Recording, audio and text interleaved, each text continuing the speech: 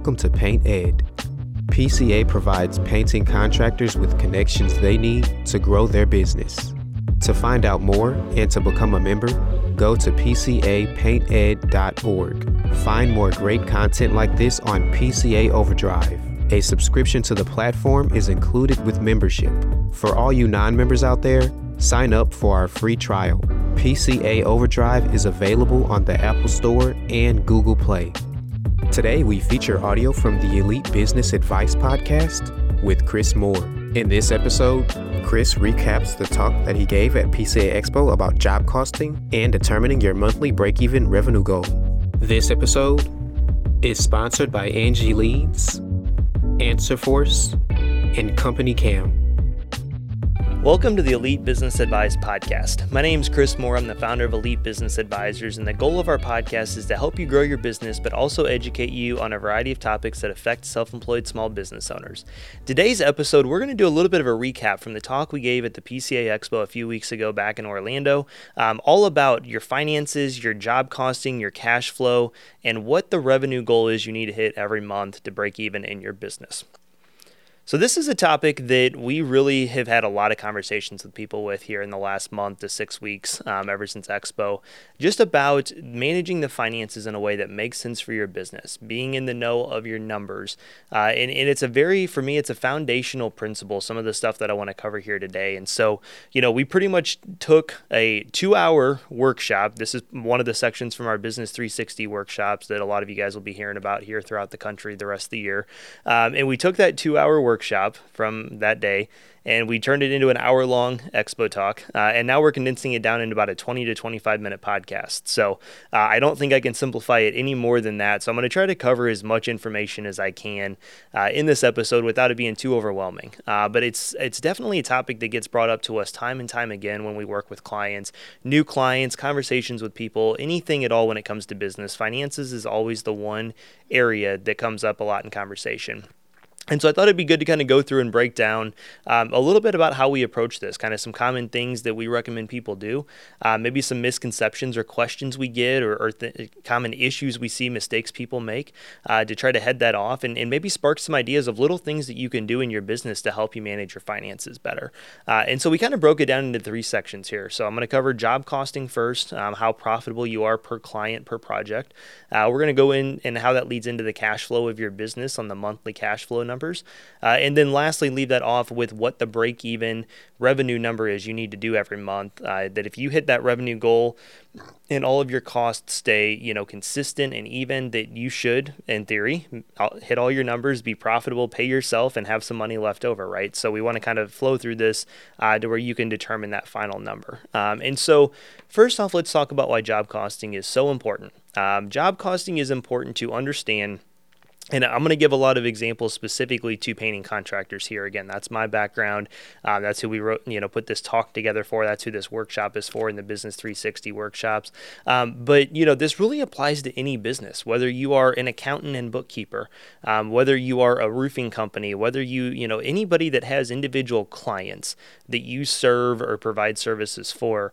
This talk will really apply to you because the job costing piece of it, again, you need to understand how profitable you are on each of your individual clients because you need to make sure that your time and your expenses are taken care of. You need to understand that covers the overhead you have in your business, that it allows you to pay yourself, and that there's still enough left over, right? And so job costing to me is, when people ask the question of, am I charging enough? Is my pricing right? This is how you really can go through and determine those things by plugging in and figuring out some of these numbers. And so, for my painting contractors out there, the one question we always get is, what should the labor and material margin be? And this is a tricky question to answer. And so I'm not going to go through any more margins aside from labor and materials because those are the two that can stay pretty consistent. Everything else is going to fluctuate in with margins. But for labor margins, you should be at around 40% or less. At the very most, 45%. anything over 45%. I know some people have, been having to pay a little bit more here in wages recently in the last couple of years. So if you're at 45%, you're okay as long as everything else is pretty lean and tight. But 40% or less is really ideal. And you want to make sure that that factors in the employer taxes too.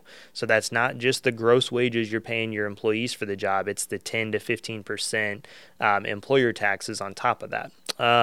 Your materials should be at most 15%. 8 to 12 to 13% is really the ideal range. 8%, it's pretty hard to get there with, I know paint prices have increased and materials and stuff, but you should be factoring that into your estimates as well.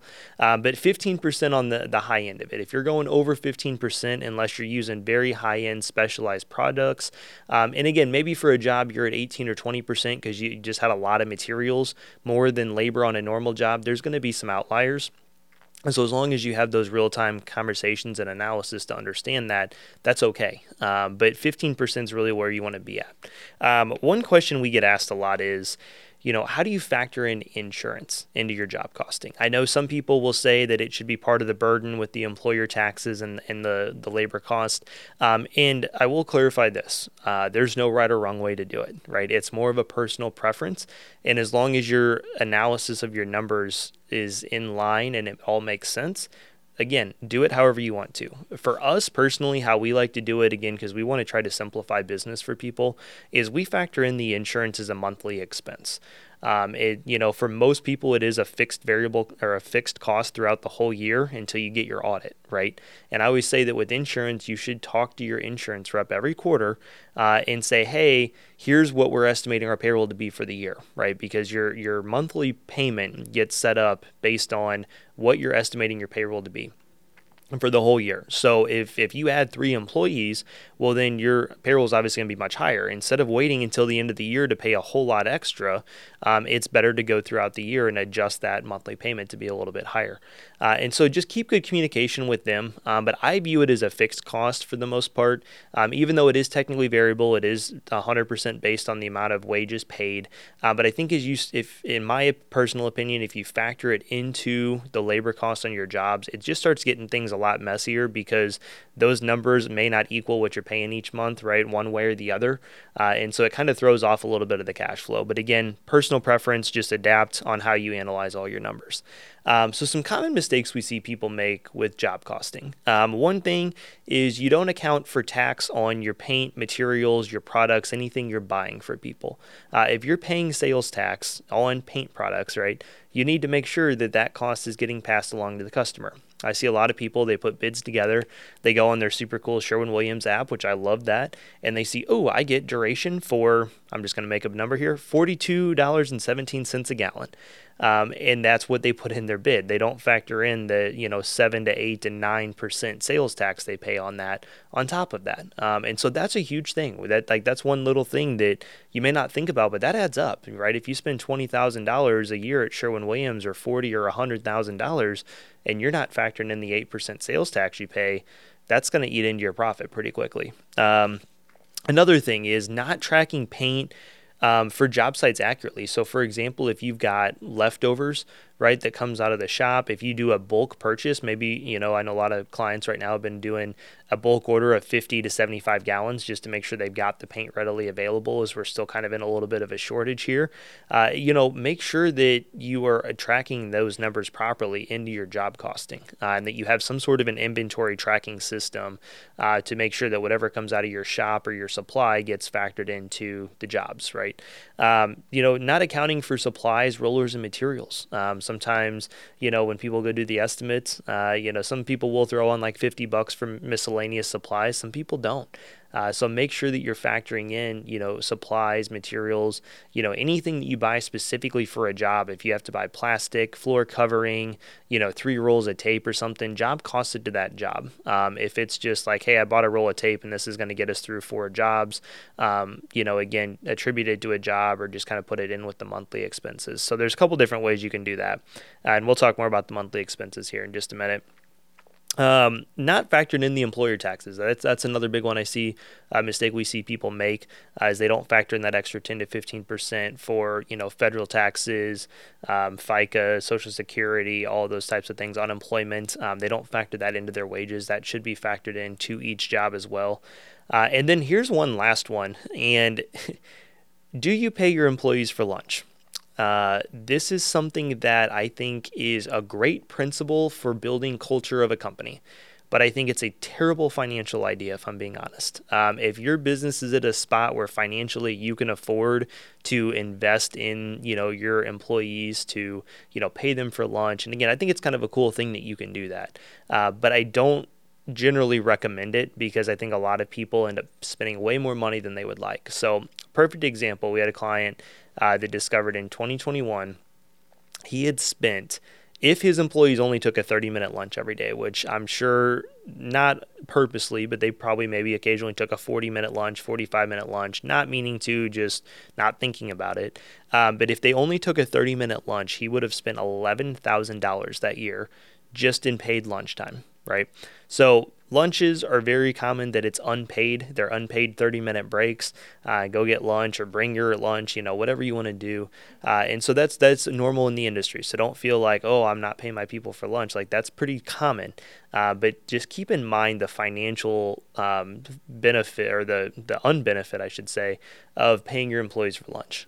Same thing rings true for, meetings, office parties, like anything like that you have that you're paying people for that's not really producing labor. Just keep an eye on that. Keep an eye on those things that's not producing a job site and production for your company, and how much you're paying them, right? People that may have weekly 30-minute meetings, maybe every Monday morning to kind of jumpstart the week. I think it's great because it gets everybody on the same page, but how much is that actually costing you? Right? Maybe you have a 30-minute in-office meeting and then they spend 15 to 30 minutes driving to their job site. Like that's, that starts to add up pretty quickly, especially if you have 6, 8, 10 employees. Is that meeting worth it? Sometimes yes, sometimes probably not. So just think of those types of things in your business that can really kind of start to leak some cash out of it, which that'll transition into our next point, which is cash flow. Cash flow to me is the number one thing that deceives business owners in their business, right? A lot of people will do, if they'll do the job costing and they're like, we're doing great. Our gross profit's 40% plus, 40, 45, 47%, man, we're doing great. But what they don't stop and look at is how does that trickle down into what's the monthly cash flow of the company at the end of the day, right? Because the job costing only factors in your labor and your materials. And if you're tracking that right, then that's giving you a very good sense, but it doesn't factor in your overhead, any other miscellaneous expenses for the month, your salary as a business owner, distributions, however your company is structured, anything else like that. If you have a production manager, you have an office person, you have somebody that you're paying that doesn't, again, have a brush in their hand physically producing jobs for you, you need to factor those expenses into your business, right? And so unfortunately, what a lot of people will find is, a perfect example I used at Expo was a business that did about $50,000 in a given month. And again, we like to look at everything on a month-by-month basis. So they did about $50,000 in jobs that month. The profit was right around $20,000. So 40%, you're like, okay, man, I would take that all day, right? But then what you didn't see behind the scenes was their monthly expenses was like $8,000. The owner had paid himself like $6,000. They had a production manager that was like a $4,000 salary and like a part-time office person. By the time everything trickled down, like their business actually lost like $500 or $1,000 that month. And so, which is fine if that happens occasionally, but if that's the consistency of your business, you look at those gross profit numbers and you're like, man, we're doing great. And then you do the trickle down effect of everything else. And you're like, actually, our company's losing money, or we're breaking even, or we're only making $300 a month on top of everything, right? And that's not sustainable for the long term. Although $300 plus is better than anything minus, I guess. So it could always be worse. But so that's where we see people get deceived, right? They may do the job costing, they may see how much money they make on each project again, which is a great foundational place to start, but they don't stop and think about all the other costs associated with their business. And so let's talk about the monthly expenses for a second. So the monthly expenses to me is anything that is a fixed monthly recurring costs. So any, your insurance payment, your cell phone, your internet, if you rent an office space or shop, anything like that.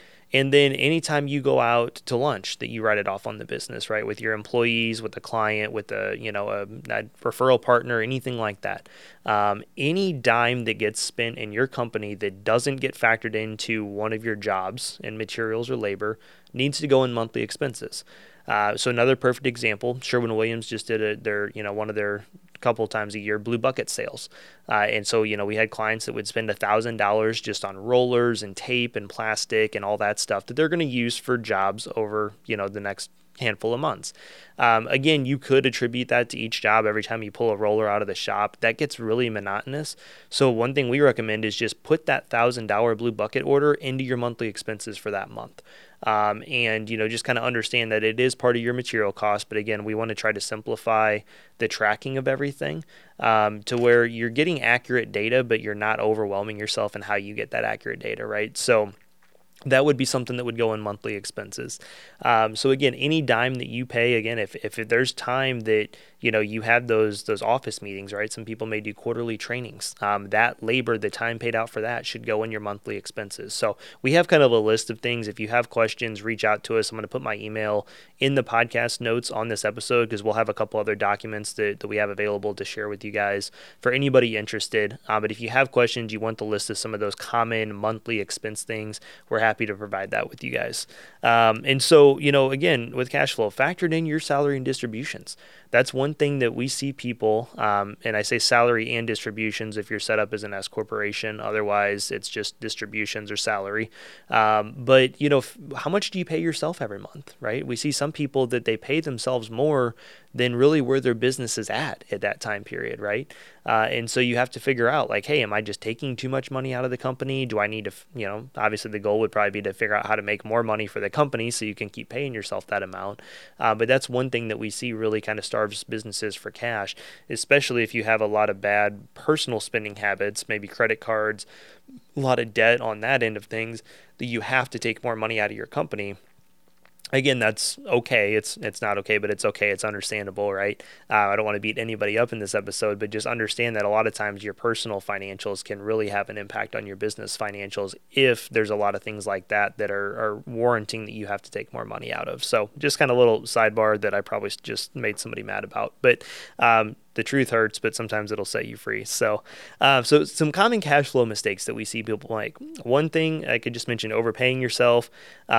Not factoring in extra cost each month. And so, again, it's where you can deceive yourself. Like, yeah, we made $5,000, but you forgot, $6,000 worth of expenses in there. Another thing, long revenue collection.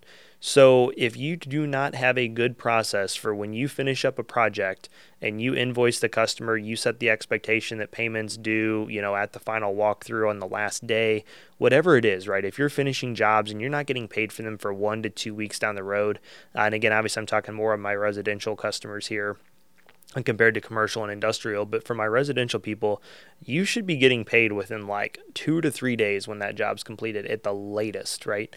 One common thing that I understand happens, you may have a 3 to 4 week project that goes on. And so you should set the expectation of, hey, we take the deposit. At the end of week 1 or week 2, we're going to collect another 30%.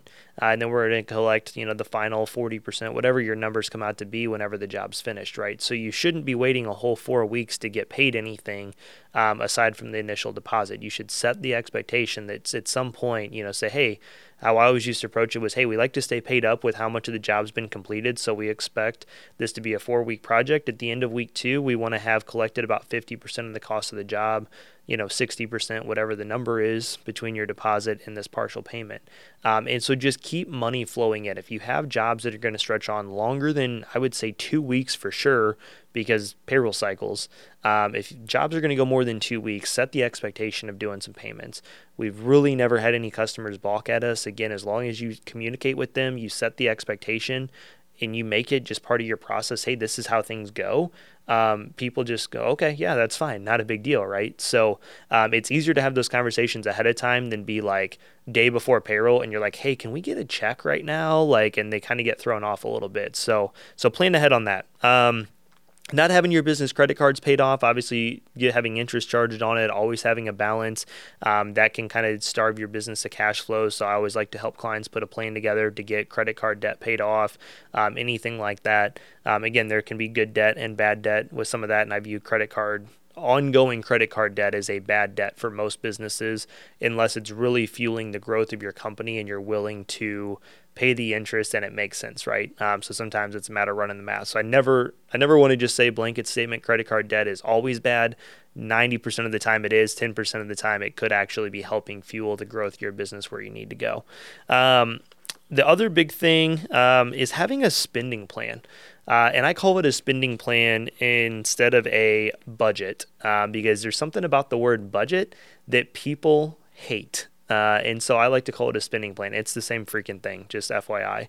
But I would like to call it a spending plan because I think it's good to be proactive in your finances to plan out what's coming up for the month ahead, right? Adjust things as need be. You're going to have busier times of the year, usually spring, summer, and fall compared to wintertime, right? So your budget needs to be reflected accordingly to that. So, again, we've got a Google Doc for that put together so that you can go through and customize your spending plan for the upcoming month and kind of have a budget for meals and anything like that and how much you're going to spend on advertising and make sure that everything makes sense because again it's easier to be proactive about that ahead of time than reactive on the back end of it. So a couple cash flow hacks we've got for you guys. So tax savings. So one thing that we recommend is to put aside a percentage of the revenue from your jobs to pay your estimated quarterly tax payments personally, or your end of the year tax bill. And again, it's about being proactive with it, right? So 5% to 20% is kind of the range we have. And so, we recommend take that out of every job and put that aside in an account. Don't touch it. And then when you have to make those quarterly payments or that end of the year tax bill, the money's there, right? This doesn't really apply to somebody that either you save personally after you pay yourself to pay your taxes. That's fine too. Then ignore what I just said. Maybe you are an S corporation and you have enough withheld out of your salary to, again, pay your tax bill. Tax things change because of people that are married, how many kids you have, does your spouse work? There's so many factors that go into it. But if you constantly find yourself scrambling to make your quarterly payments or your end of the year tax bill, I recommend putting some money aside to be proactive about that. The other thing, deposits. Do you take deposit checks and what do you do with them? We really strongly recommend taking your deposit checks and putting them aside in an account until that job is started, until you've bought materials, until you've started the job, until the job's finished, then move that deposit over to your checking account. If you're not in the habit of doing that right now, it's okay. It will take you time to build over to this, but it's much nicer to have that cash cushion in there, knowing that all your upcoming jobs, your deposits are set aside, because otherwise then you're only collecting, probably 70 to 80% of the total cost of the job every time a job's done, if that deposit's already been spent a long time ago, and it's hard to get ahead with that. So again, this might be something that takes you 6 to 8 to 12 months to transition over towards, but we can kind of help put a plan together to make that happen. So, but I use both of those two accounts. Again, I say have a second account attached to your checking for those two things, taxes and deposits. And I like to do that because if you ever get in a spot where you need money to cover payroll, you've got access to money in those accounts to pull over, make payroll. When that next check comes in, that money goes back over. So you have to be disciplined, but it's definitely something that can relieve some stress of, like, instead of being like, oh my gosh, I can't make payroll tomorrow because we don't have the money, or we can't pay our Sherwin bill that's due tomorrow because we don't have the money. At least you have access to the money. You just need to make sure there's enough money coming in, and usually it's because you're waiting on a check from a project. So one thing I want to hit on before we hop into this last section and wrap it up is S corporations. This is something that we have a lot of questions about, and so I just wanted to make a quick comment on this. If you are a sole proprietor or a single member LLC, or even a partnership, if your net income of your business is about $60,000 to $70,000 at the end of the year, and that's what you're paying taxes on, you should really talk to your accountant about filing as an S corporation. Again, this is just kind of general guidance, not advice, not anything more than just some education, talk to your accountant about that, because there can start to be some tax benefits once your net income reaches about $70,000 a year to filing as an S corporation compared to that, because you'll save some money on self-employment taxes. So won't go in and bore you on details, but just know if that's kind of where you're at, I want that to be a thought-provoking idea to talk to your accountant about that, or reach out to us and we're happy to help. So the last thing I want to end off on is understanding the break-even revenue for your business each month. And what I mean by that is looking at your labor margin, your material margins from your job costing. You start to get an idea of, hey, our average margin on projects is this, right? And you can use those numbers along with your average monthly expenses, along with how much you pay yourself, to really determine what the revenue is you need to do each month in order for all those things to check out and your company to have money left over. And so I'm not going to try to explain the math via a podcast, because it's not going to make sense. So just know that, again, we have a Google Sheet for this with the formulas and everything put in place. You can plug in really those four things: your labor margin, material margin, average monthly expenses, owner salary, and it will calculate that for you. So again, please email us, let us know that you would like a copy of that, and we can get that over to you. But I think that the big thing for me and how to use that number moving forward as we wrap up here is knowing, if you know that, hey, if every month, if we do $50,000 in revenue, that with our average margins, if that stays the same, if our monthly expenses stays the same, I pay myself the same, that will yield a cash flow of, $3,000, $5,000, whatever the number is. Then you know how many jobs you need to do every month based on your average job size. So if $50,000 is the revenue you need to do, your average job size is, say, $2,000, you know that you need to do 25 jobs a month, again, with your averages being even, to hit that, okay? Then you can take that a step further and say, well, if we have to do 25 jobs a month, how many estimates do I need to do the month ahead to plan for that, right? And so if your sales rate's at 50%, you need 25 jobs, that means you need to do 50 estimates a month. Now you have some ways to start planning out your schedule and start planning your business, and again, being proactive and targeting those things. And then the question becomes, are you doing 50 estimates a month? Or can you make your sales rate 10% higher to where you have to do a little less estimates, but you're still getting the same results, right? Or maybe can you upsell your jobs a little bit more so your average job size increases, right? You can start to figure out solutions to increase these numbers to hit your goals when you start understanding the data.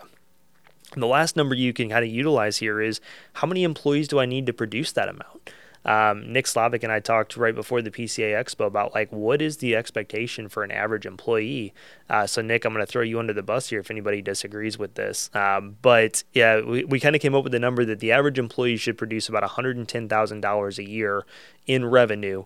And again, that's going to vary based on different markets and stuff. We understand that, but that's the best blanket statement we can come up with, which would equate to just over $9,000 a month per employee, right? So if you need to do $50,000 a month, you either need 5 really productive employees, a little bit above average, or you might need 6, and you're going to shoot to do $54,000 a month, right? And so that just kind of gives you an idea. If your goal is to do $50,000 and you currently have 2 or 3 employees, there's definitely a disconnect there, right? If the break-even number is $50,000, there's a huge disconnect. You got to figure one of two things out: how to reduce your expenses, and some of that stuff to be a little bit more realistic with where you're at, or how to grow your company to start doing $50,000 a month. So generally, it's not going to be that far off, but if it is, definitely a conversation to have. So I hope that helps. I know I just kind of threw a lot of information out there, but it's something that we see so many questions about. We have so many conversations with,